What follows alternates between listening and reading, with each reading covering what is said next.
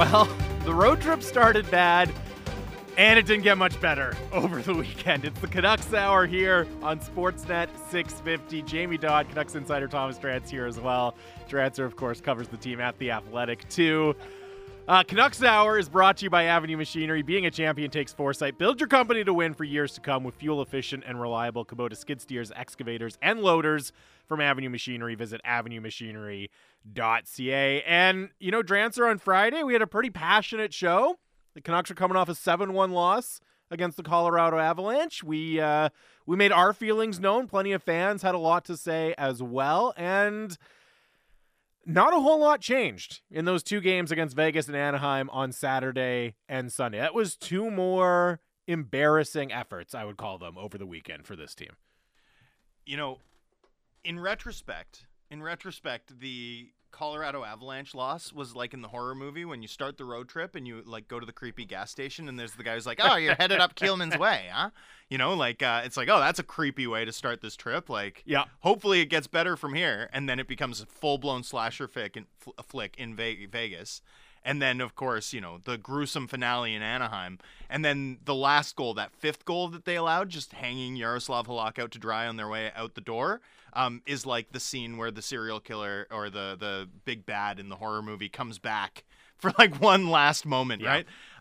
Yeah, I mean, hard to do worse. Hard to do worse than a 19-6 scoreline across 3 games. Hard to do worse than a 62% PK. Hard to do worse than like, this was what was really concerning to me on this trip. I don't know how much it was noticed, and I didn't spend a lot of time pointing it out on Twitter or even in the Armies last night at The Athletic, but the Ducks were totally comfortable playing their fourth line against Pettersson and Besser. They didn't even Pettersson wasn't even hard matched on the road. The Ducks didn't look out of sorts or uncomfortable at a single point last night. There was not a single point where you thought, oh, Vancouver's really turning up the pressure here. And look, here's the thing. Ryan Getzlaf just glided about the ice, stealing everyone's lunch money. By the way, 650 is the Dunbar Lumber text line. I know, look, I was on the postgame show of SAT last night. It was a fiery night on the phone boards, in the text message inbox. Keep those thoughts coming in. Again, 650, the Dunbar Lumber text line. The smart alternative, visit Dunbar Lumber on Bridge Street in Ladner or Arbutus in Vancouver, online at dunbarlumber.com. And this one comes in, Taxi Boy, Canucks Hour, make me feel confident that it's going to turn around. I don't know if that's going to be the takeaway from today's episode, Taxi Boy. We'll see what we can do. But I look at those two results against Vegas and Anaheim, and it's actually, they kind of combined. To me, it was the worst possible scenario because you end up with embarrassing score lines, right? 7 goals against Vegas, 5 goals against Anaheim.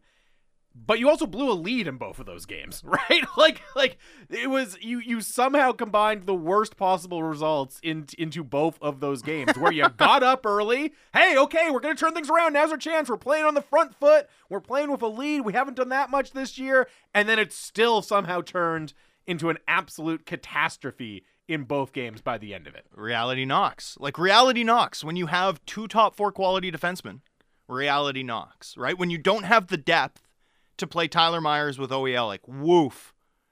Did that look different, right? Myers has played really well this season to this point. But how much of that was him being more than the sum of his parts because of his partner, yes, Oliver Ekman-Larsson? Because when he went up to play with Hughes, I just thought that was an adventure every time out. Burrows on the second pair, meanwhile, similar. There was a moment in the game. It was actually the moment that led to the penalty drawn for the 3-1 Ducks goal, right? Ryan Getzlaf, puck just on his own side of the red line, just dumps it in at Burrows. And it was like a classic test. Like I don't know that you can handle this. I've got my young legs coming at you. Not Getzlaf's young legs, like his line mates. Yeah. You know, good luck. Of course, he takes the penalty, and the Ducks ice the game. And it was just this moment where the top hockey brain out there, 36-year-old Ryan Getzlaf, right? Was just like, I don't think you can do this. Like, I don't think you're a top 4 quality D. And he tested it, and he was right. And that's sort of the problem. Like, everything about this team screams low baseline to me, right? Like, they're a team with a glass jaw. They're a team that can't take the punches, right? Because they don't have a solid enough foundation. It's all style, no substance, right? And I thought in particular last night you really saw the the talent deficit at the bottom of the roster shine through, right? And one of the power play goals that the Ducks score in the third period there, you look at the guys who are out there killing that penalty, right? And it's, okay, Jason Dickinson, who hasn't had success this year, but he's an NHL player, but it's Madison Bowie, just called up. Juho Lammikko, acquired for Olli Juolevi on the eve of the actual regular season and thrown into the lineup, and Tyler Myers, who is not an effective penalty killer, traditionally not one of his strengths, and that's who you have out there in a big moment in the third period trying to kill a penalty for you, right? Or in the second period, excuse me, trying to kill a penalty for you, and it's again, we talk about, we've spent so much time discussing the penalty kill and okay, what can they do differently? Are they too passive? But then you look at the talent that's being asked to do the job, and it's not sufficient. It's not going to get the job done. Well, like a badly coached penalty kill is like a 72% PK with the right personnel. You know what I'm saying? Yeah. The Canucks are on pace to be historically bad on the PK, and you don't get there on coaching alone. Especially from a staff that's had, a league average or better penalty kill over multiple years, right? Like this is, is this team underperforming? Yes, right? For sure. Yep. Should they be getting more out of the talent available to them? Yes, for sure. Is their bigger problem a fundamentally compromised construction up and down the lineup? I think so. It's a team with not enough D, too many light forwards, right? They're not playing well at all. And they've got great goaltending, which they've just wasted. Stellar goaltending through 17 games. Like, what does this team look like with human goaltending? Like, I'd suggest to you we saw it. I'd suggest to you we saw it in Colorado and Vegas, and I don't have a lot of appetite to watch much more of it. No, and that's what this really comes down to, right? Is how much appetite is there in this market for this to continue, right? And this comes in from Little Sammy, right? I hate this team so much. The defense sucks. The offense sucks. They don't fight. They're too small. They're capped out. They have no prospects. They have diminished picks this year. The franchise won't win till this thing gets completely torn down. And that's literally me just reading the text that happens to be at the top of the inbox right It's a good text from Little Sammy. But quality stuff, Little Sammy. There's a lot of Go that. Off. And by the way, if you listened to the postgame show last night, you heard Wayne call in with an epic rant about how people should sign their texts, and please do sign your text when you text in. We do appreciate it. Especially if it's gold. Like, we want to give you credit. Exactly. Little Sammy, like, that's gold. I'm glad we were able to credit you. Yeah, thank you, Little Sammy. Plus, it's just fun to say Little Sammy. Totally. Play it again, Little Sammy. How little are we talking here? Anyways, let's not get distracted by that. But that is the kind of next discussion, right? Because as we talked about on Friday, we've been here before where the team is in crisis and it feels like inevitably dominoes have to start falling, and they haven't fallen, right? And I do wonder what is next for this organization and how much of it does depend on not just people calling into our postgame show, venting on Twitter, venting in our text message inbox, but what happens in that game on Wednesday against the Colorado Avalanche at home. And Drancer, I remember when we started doing this show, right, and the Canucks started on the road, and you made the excellent point that if they didn't find a way to turn that road trip around, the first home game at Rogers Arena this year, the vibe could be very, very off, right? If there was already that frustration mounting. Now, they managed to avoid that by getting a couple of big wins at the end of that road trip. The homestand went completely sideways, not successful at all. And it was about to turn ugly in that fourth game, and then they figured it out. Like, that was the third period against, I can't even remember, was it the Rangers? The Rangers, yeah. It was the fourth, down 2-0, come back to tie it, get the win in overtime. The third period against the Rangers, and it was actually a brilliant period with Demko going Hasek and JT Miller taking over. Like, that was brilliant. Colson scoring. Just fun hockey. Yeah, great. Connor Garland, the straw that stirs the drink. Yeah, no, that was a nice period for the team. And I think that, like, you could hear boos as the team left the ice. There was a section chanting, Fire Green. It just didn't catch on.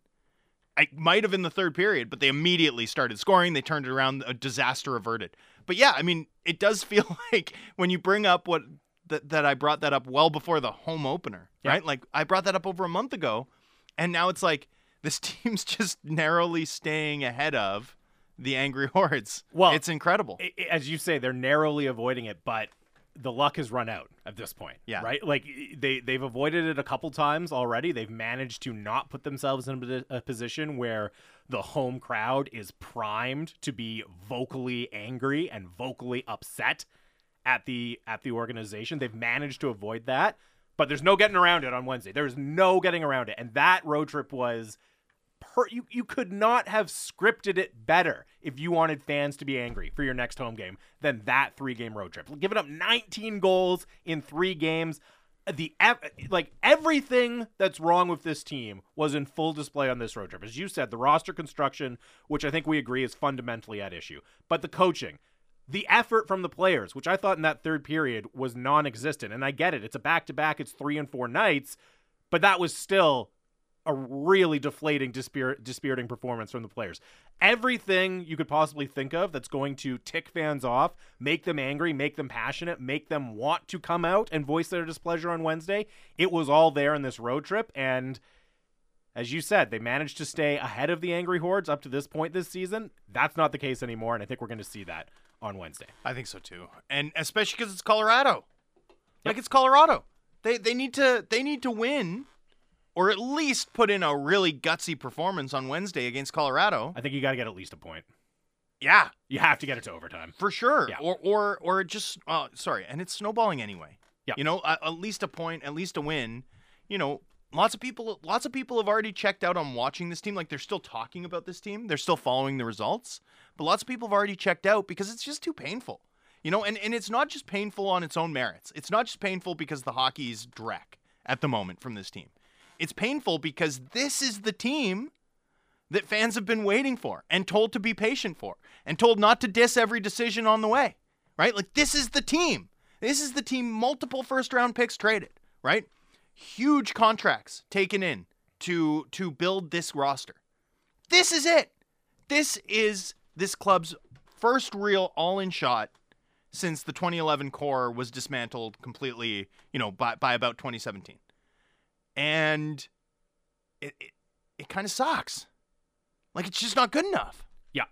And it's not even fun to watch. No, that's to me, that's maybe the most surprising part, because you could see plenty of ways how this season would go bad for the Canucks. I did think they would at least be able to score some goals, even if they were giving them all up on the other end. I thought they'd be able to play some fun hockey, and they have not been able to do it. I think you make a good point. There's been plenty of bad Canucks seasons, right, in recent years here in Vancouver. And, this team might end up surpassing the point totals of some of those teams from recent years. But the difference is, in those years, you were selling hope, right? And you were selling, hey, Brock Besser was just a Calder finalist. Elias Pettersson just won the Calder. Quinn Hughes, Calder finalist. You were selling the future. But as you say, Drancer, the future is here, right? Those guys are now all on their second contracts. They're all established NHL players that you're expecting to produce. Bo Horvat is in his prime. You've gone out and acquired veterans like JT Miller. You have Thatcher Demko, who's ascended to the number 1 spot. You have young players who are cheap still, who theoretically should be complementing your core in Niels Höglander and Vasily Podkolzin, Jack Rathbone, even though he's in Abbotsford right now. All of these pieces that were theoretically supposed to come together and coalesce into, at the very least, a team solidly in playoff contention, a team that could say, hey, if we get in, we can win a series. Like, that's the bare minimum it should have been. And it's so far from that right now. And you can't, at this point, you can't sell hope anymore. Like, because you don't have a Calder nominee this year, right? You don't have prospects coming over next year that fans are really excited about. You've lost that ability to sell hope. That's what was getting you through those other lean years. Now, what do you have? In fact, teams that were competitive far longer than you, right? In Anaheim and LA, for example. Yep. Ducks were in the conference finals, 2016-17? Yep. And Kings won the Cup in 2014, right? So, these teams have been relevant and competitive and have endured rebuilds and are now ahead of the Canucks in the standings with, young players like Zegras and Troy Terry significantly outperforming what the Canucks have done. Like last night, how good were Terry and Zegras versus what the Canucks' young core did, right? And it's not just their young players. It's that they also have really good blue lines. Like, they have Drew Doughty. They have Hampus Lindholm and Josh Manson. I mean, it matters. Like, structure matters. Having Ryan Getzlaf, putting Ryan Getzlaf with those young legs that he has, he looks like a different player. He looks completely revitalized. He's just out there sort of like sergeanting them around the ice. It's beautiful. It was fun to watch. He literally was stealing everyone's lunch money, every inch of ice. He's 36. My goodness. So yeah, I mean, no, you can't sell hope. You can't sell hope. You know, and I don't know that this organization ever could. Like, I feel like this is so. The worst part about this is it feels so predictable. It feels so obvious, and it's like the work that the club desperately tried to avoid, right? Of actually rebuilding with some discipline, is still needed. Like, you don't actually get to avoid it. There are no actual shortcuts to building the massive talent you need to win in this league. There are no shortcuts. The bill comes due. And the bill's coming due for the Canucks just as it feels like they're out of patience in terms of their best young players. I mean, it just doesn't feel like this can continue. And yet I don't think we have any confidence that it's going to change. Matt and Pomo text in, I think the worst part of the Vegas and Anaheim games was that this was supposed to be a watershed moment. They'd just gotten blown up by Colorado. These games were supposed to be lines in the sand, and they still had an empty effort. This group is in trouble. And again, you know, sometimes you blame the players and people say, why aren't you blaming the coach? Why aren't you blaming the GM? If you blame the other ones, they say, why aren't you blaming the coach?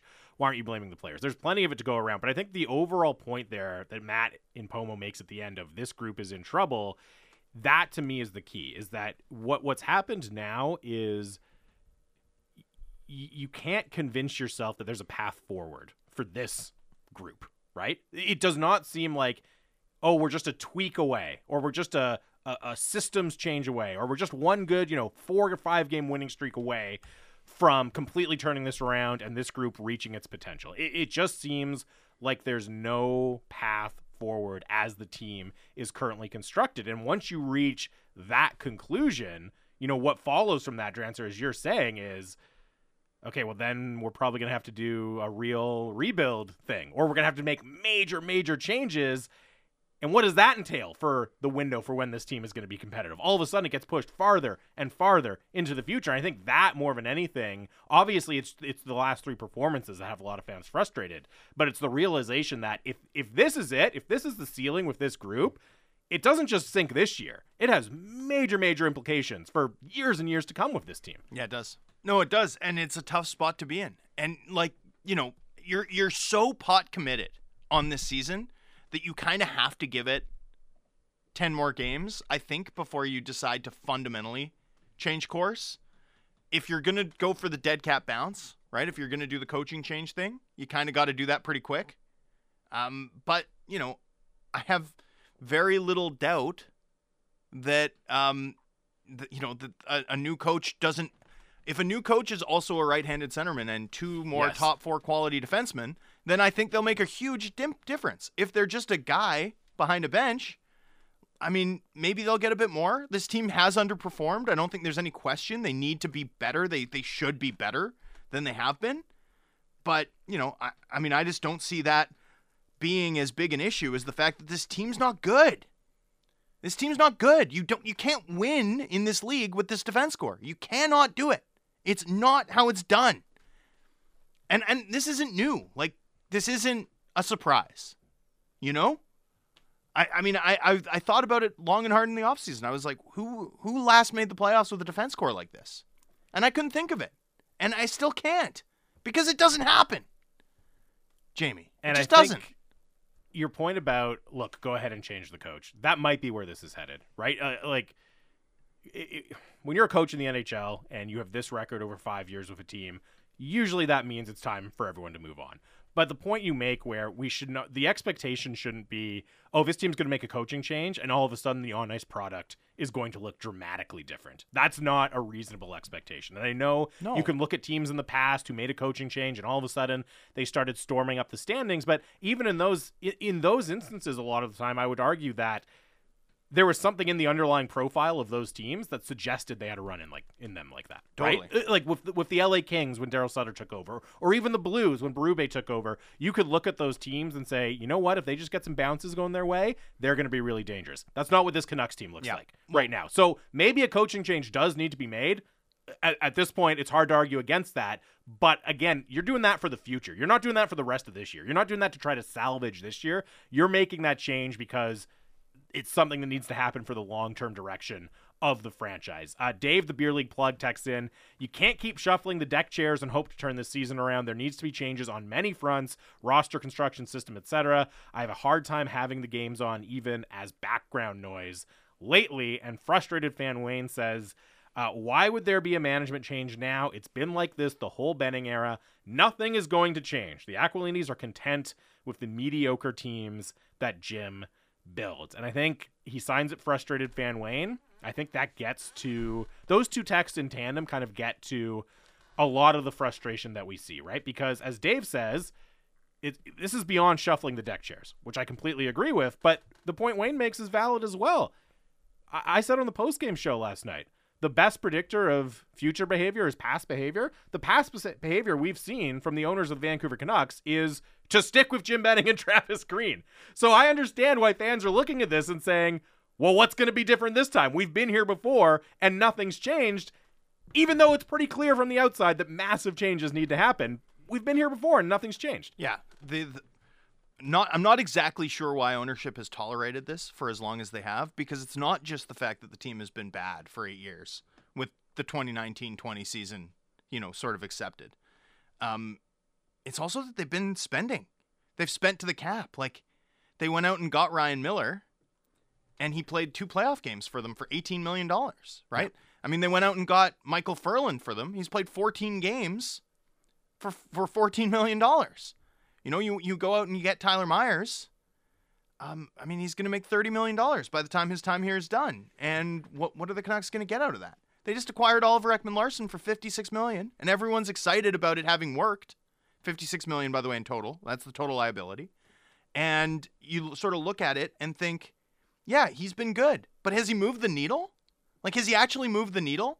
Is the fact that Myers and Oliver Ekman-Larsson have had success together as a $13.26 million second pair, like, is that really worth celebrating? Is that what you want to hang your hat on? Because honestly, a second pair that costs that much, even if they're decent, limit your ability to be good elsewhere, right? It's not good enough. Yeah. None of this is good enough. And it hasn't been for a long time, and nothing has changed. And could we be at the point where maybe something will?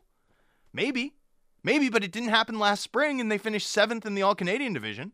So, to sort of top it all off, like, I often think about this as Canadians, right? Like, we as Canadians don't think of ourselves as subjects. But technically, we live in a constitutional monarchy, right? All right. We sort of don't have a self-awareness of the reality. And I do think, too, in sports, we have such a sense of ownership in a community of a team, right? But it's not a public trust. No. It's a privately owned company. And, the fact is that because this organization saw what happened in 2021 and stood pat and stood behind their current leadership group, right? I think you're now at a point where, and for example, I know that media requests to speak with Jim Benning have gone into the organization, right? But it's like, what can he even deflect blame at this point from Canucks ownership? Does that even work anymore? Like, I don't know. I think we're sort of past that. I think fundamentally, this season, what we've come to, especially because of how the 2020 offseason played out and how the 2021 season played out, like, I think in fans' minds, yes, Travis Green is sort of the face right now of a lot of fan discontent. Yes, fans are out of patience for the Jim Benning era, but I fundamentally think more than I've ever seen before, Canucks ownership themselves are kind of wearing this in the minds of a lot of people in this market. And that's fair, because as you said, there's so many layers to what's going on with the Canucks, right? From the on-ice level to the front office and then ultimately to ownership. And as you said, it's kind of baffling that ownership has been tolerant of the product that we've seen in Jim Benning's tenure with the Vancouver Canucks. And it's especially surprising to me because just from a financial perspective, we know what the upside of Vancouver as a market is, right? Like, if this team is consistently competitive, successful, competing in the playoffs, going on deep playoff runs, the financial upside is massive. You know what I mean? This isn't a small American market where you feel like you just have to keep payroll down and get some butts in seats and then hope that, cross your fingers and hope that the value of the franchise goes up. You can make big money if this team is good in Vancouver. And the fact that there hasn't been more of a push, more of a standard that they're trying to reach to get to that point, it's really surprising to me. It just, that, as much, we can debate all of the moves that Jim Benning has made and point out all of the failures that have happened and which players are underperforming, but ultimately that question of what's the goal here from ownership? What's the direction? Why haven't they demanded more? That, to me, is one of the big overarching questions happening with the Canucks right now. It's the Canucks Hour here, Sportsnet 650. Tons and tons and tons of texts coming in, 650 to the Dunbar Lumber text line. We'll try to read as many of them as we can up next. Keep them coming in. It's the Canucks Hour here, Sportsnet 650.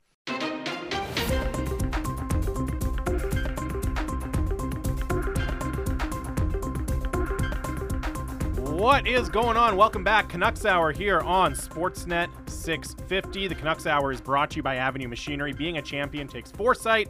Build your company to win for years to come with fuel-efficient and reliable Kubota skid steers, excavators, and loaders from Avenue Machinery. Visit avenuemachinery.ca. Of course, you can keep your text coming in. 650 is the Dunbar Lumber text line. Dunbar Lumber, the smart alternative. Visit Dunbar Lumber on Bridge Street in Ladner or Arbutus in Vancouver, online at dunbarlumber.com. I'm Jamie Dodd, my co-host, Canucks insider Thomas Drance, and we continue, Drancer, to react, to take the fan base's reaction after a disastrous 3-game road trip. 2 more games that the Canucks lose on the weekend, 7-4 against Vegas, 5-1 against Anaheim last night. Lots to get into, so keep those texts coming in, but a few have come in on this point. Chris texts in, why does Elias Pettersson get a free pass? Another one, unsigned, says, where is Petey? Why is the media not calling him out? He's your best player, highest paid. He's been invisible. More texts coming in like that. Drance, we have spent plenty of airtime on this show. It's a daily topic. Criticizing Elias Pettersson for his play so daily far. topic. Wondering why he can't get it going. Pointing out that this team needs him to be an elite player, and he hasn't been anything close to that. As you said, daily topic here. Daily topic. And it has to be. It has to be. You know, fundamentally, I give Pettersson the benefit of the doubt for this reason, right? He was dominant. Over 185 games to begin his career, including a playoff run in which he was a point-per-game player. You earn some goodwill. No one who has started their career over 185 games, not one season, not 2 seasons, like almost 200 game sample, has ever gone on to be less than a first-line caliber player. Yeah. And most of them have gone on to be players of historic consequence in the NHL. Now, am I concerned with what I'm seeing out of Pettersson for 16 games? More than concerned. I'm shocked by it. And I noted off the top of this show that he wasn't getting matchup level respect from the home coaches on this latest Canucks road trip. That to me is like the most damning indictment. There's nothing we can say or the media can say that means more than the way NHL coaches are game planning or not for a guy, right? If he's not at the top of their pre-scout concerns, if his name's not written up on an opposing team's whiteboard and circled twice, like that's way harsher criticism than anything we can say on this radio program. We pointed that out off the hop. So anyway, Pettersson's a huge problem. Like a huge problem for this team. He has 3 even strength points. But he's also the thing that I think, if I'm looking for reasons that I actually think this Canucks team could be better than they've showed, that they actually could turn it around, is that I remain so confident in Pettersson's ability to be a difference maker in this league. And that the form he's shown over the past 16 games is not who he is. That, I do think that's going to turn around. I do think that he's going to start to fire. And I do think the team will look an awful lot better when that happens. But I don't think that whether it's him, whether it's Hughes, whether it's Besser, whether it's any of these Canucks young players, whether it's Demko playing behind this defensive team on the road trip, I don't think anyone's being put in a good position to succeed right now. And for me, that fundamentally turns the sort of our focus back to key organizational decision makers. And that's just it, right? If you're looking at the 16 games so far of this season, of course, Pettersson is at most the second biggest problem behind the penalty kill, right? But he's probably even a bigger problem if you're just looking at the 16 games of this season. And that's why we've spent a lot of time dissecting his play. We've spent a lot of time wondering what it's going to take to get him going. We've spent a lot of time squinting to see if we could see any signs of progress from Elias Pettersson, because he has been a massive, massive issue for this team through the first 16 games. What's happening now, though, and the reason why he wasn't a focus on the postgame show last night, he hasn't been a focus on our show so far, is that the conversation around this team is much bigger than just these first 16 games. Elias Pettersson's been a problem for them, but he hasn't been a problem for the last 3 years for this team. He is not going to be a problem for the next 3 years for this team.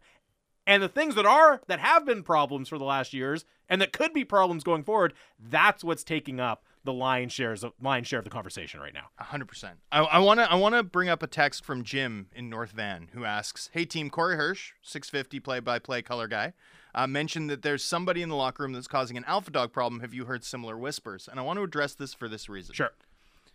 If it wasn't tense in that locker room, if there weren't significant arguments going on between that group of players, that would be the concern. Like, this is miserable. It's miserable to lose like this. Yeah. It's miserable to lose like the team did last season. If everyone was getting along, that would be the concern. You know, it's not a concern that guys are mad, that guys aren't getting along. You know what solves all of these issues? You know what solves every single locker room issue in the history of the world? Winning. It's magic. Wave a wand, win some games, and all of a sudden everyone can stand everybody. The fact that there's discord in the room is not a surprise. And in fact, it's how it should be. I'd be way more worried about this group if everyone was like singing Kumbaya together, considering the way that they've played as a group. The players certainly look miserable on the ice.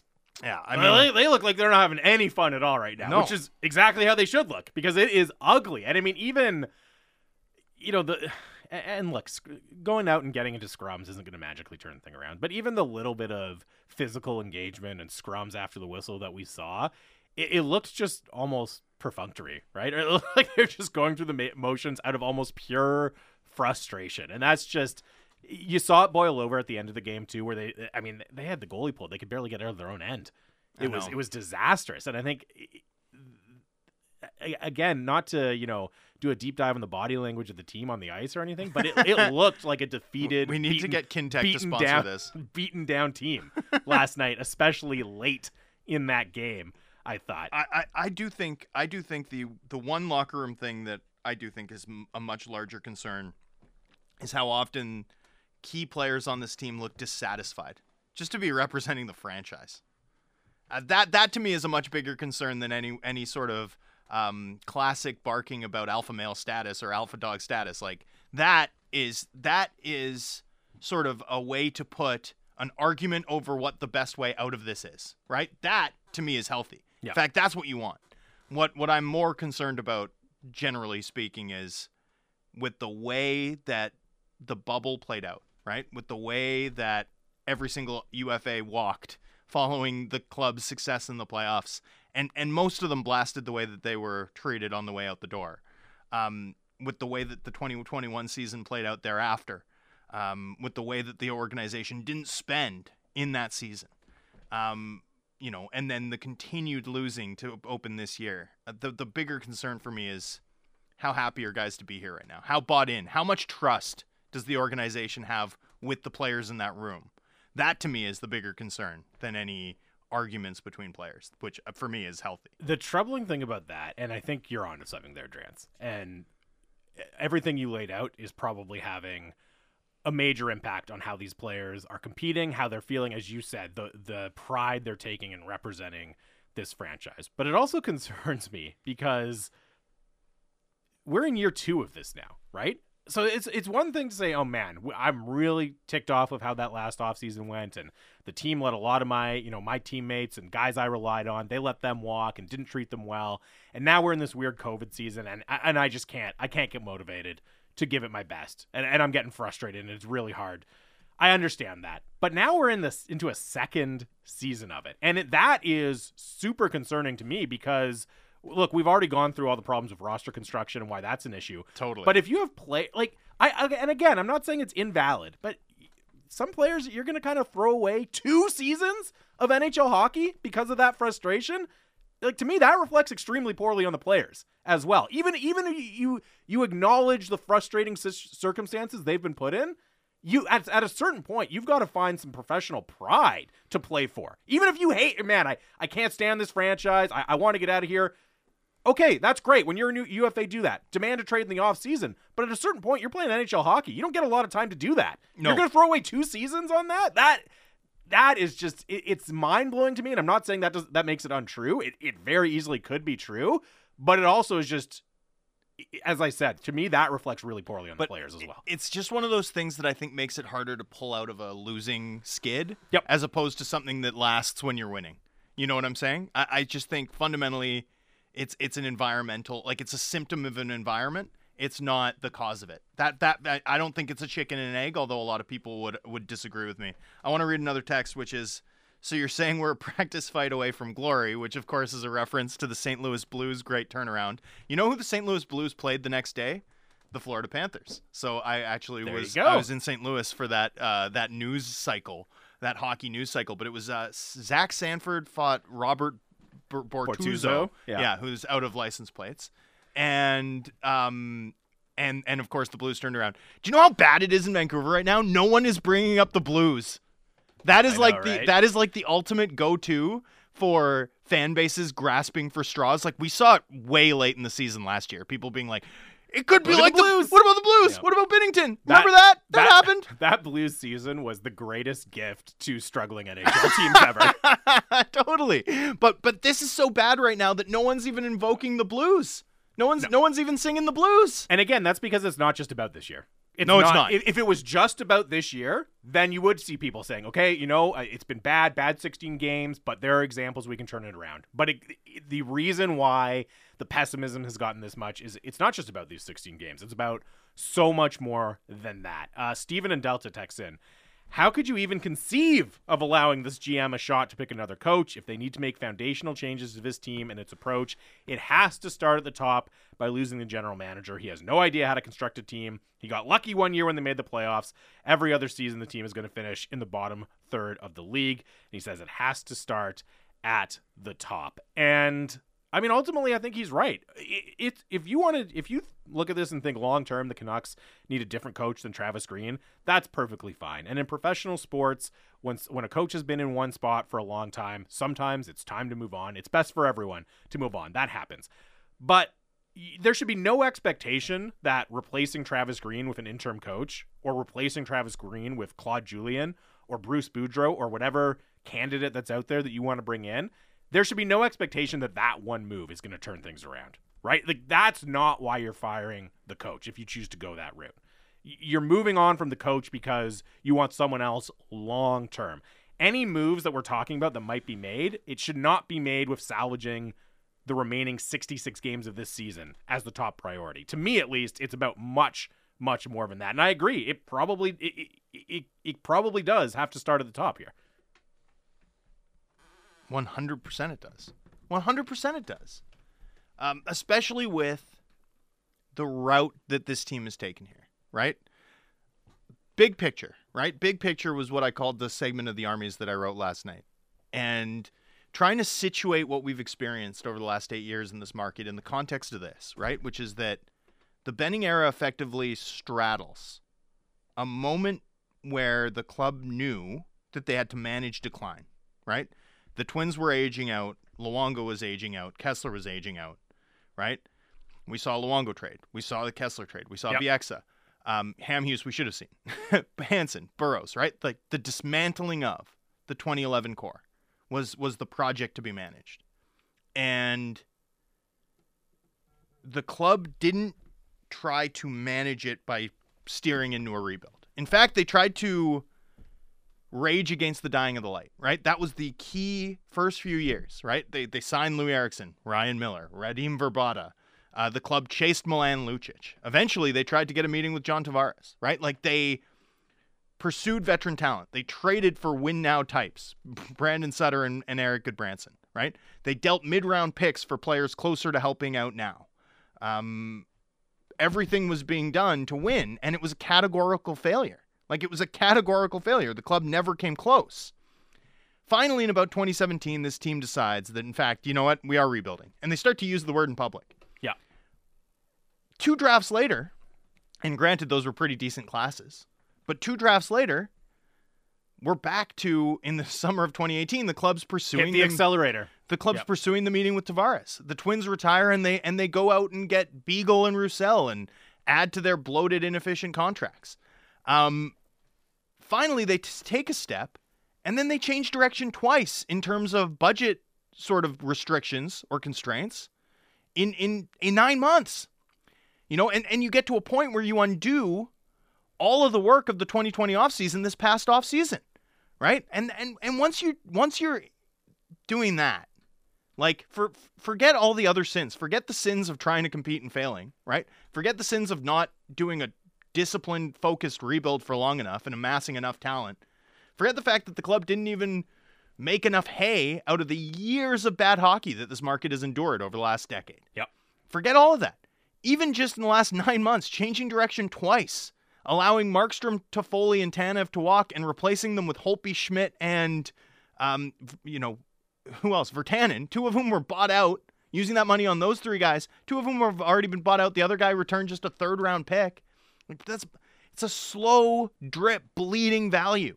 Bleeding real hockey value, tangible value for this hockey team. And where does it get you? It gets you here. Like, it gets you to a point where you're all in. Consecutive first-round picks traded on this team. And the team's bad. You know, and now the cupboards are really bare, right? It was said that the cupboards were bare when this regime came in. But now the cupboards are really bare.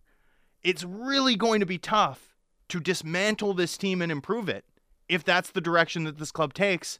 And if the goal is to actually win a cup, if the goal is to give Vancouver fans that moment of, like fatalistic relief, you're not going to die without seeing the Canucks win a cup, right? Yeah. Which is what everyone in this market just wants. It's not even, people won't even be happy. They'll just be like, thank goodness, right? Though people will be happy, but also it would mostly be relief. You know, the fact is that if you're going to do that, I do think a fundamental change in direction is kind of like the first step. It has to happen. And then you get into all sorts of tough questions. I mean, I see in our inbox, people are, and I don't have the exact text pulled up, so excuse me, but people are like, is the timing right to trade JT Miller? Like, the harder question is this team ever going to be competitive on Bo Horvat's contract?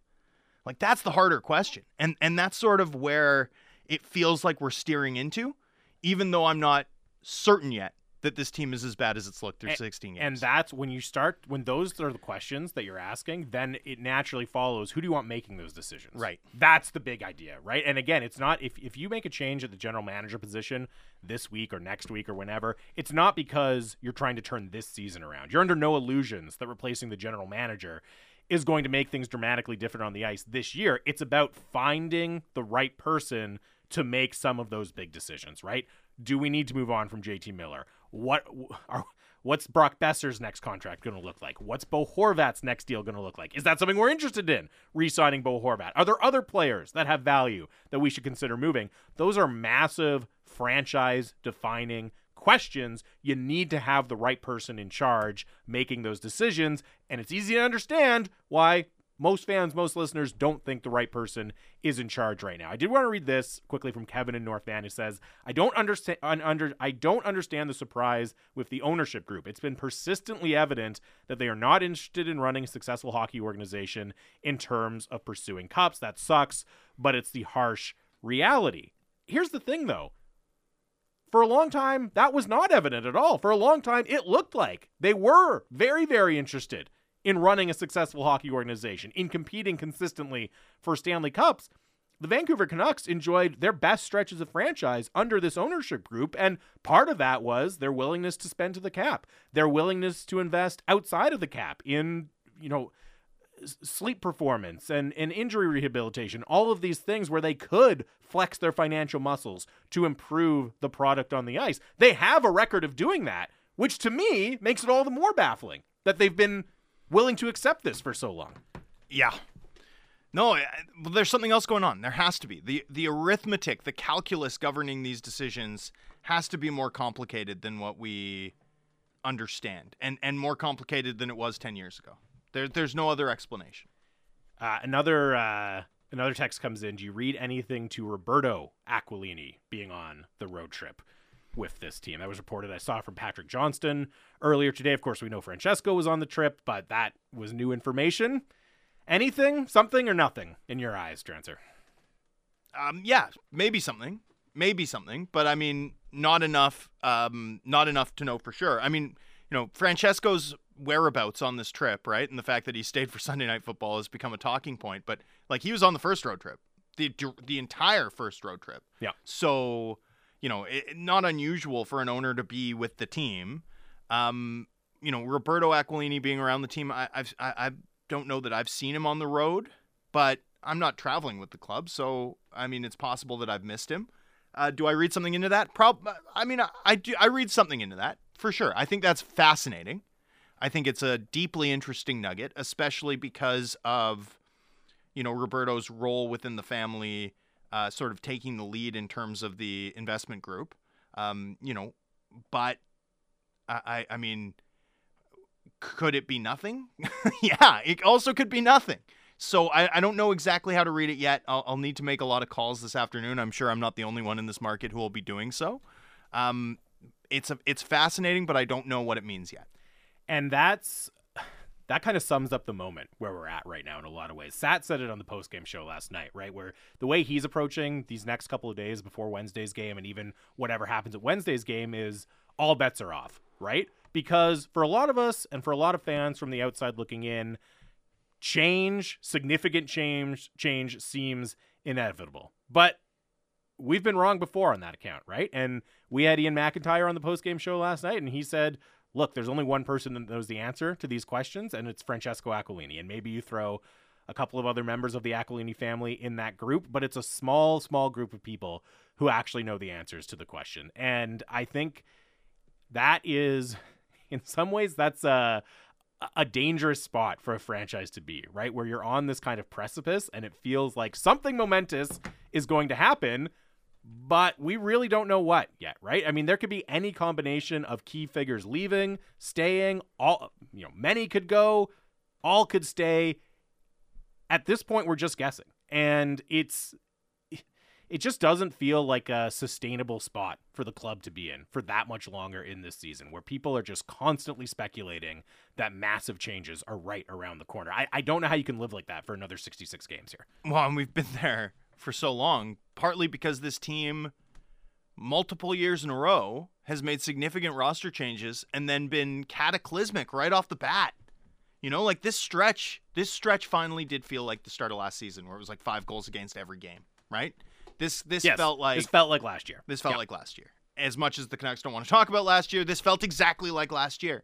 And so the noise gets turned up to a high decibel level, and either changes are made or a Twitter thread is authored. That's where we're at. That's where we're at with this Canucks season, and it's only November 15th, 10 days short of American Thanksgiving. Good place. Good place to be. Exactly where they wanted to be. 16 games. How they drew it up into the season. Yeah, this is going to be great. We're going to be a talking point across national media. Everyone in the NHL is going to be talking about us for all the wrong reasons. That's a national game, a national Wednesday night game on Sportsnet, by the way, on Wednesday as well. So that's a little extra bit of spice added into the mix. Is all it ever? Eyes in NHL media in Canada. All eyes from fans across the country going to be on that game. Salt Bay pose, sprinkle the cayenne on there. That's great. Yeah. Fascinating times, especially because, I mean, if you check Ticketmaster right now, there are tickets available. And I think the crowd reaction is almost the biggest sort of suspense point going into Wednesday night's contest. It really is. That's going to do it for us here. We will be back tomorrow, 11 a.m. to keep breaking it all down ahead of that fascinating game coming up on Wednesday. Thanks for texting in, and we really appreciate it. It's been the Canucks Hour on Sportsnet 650.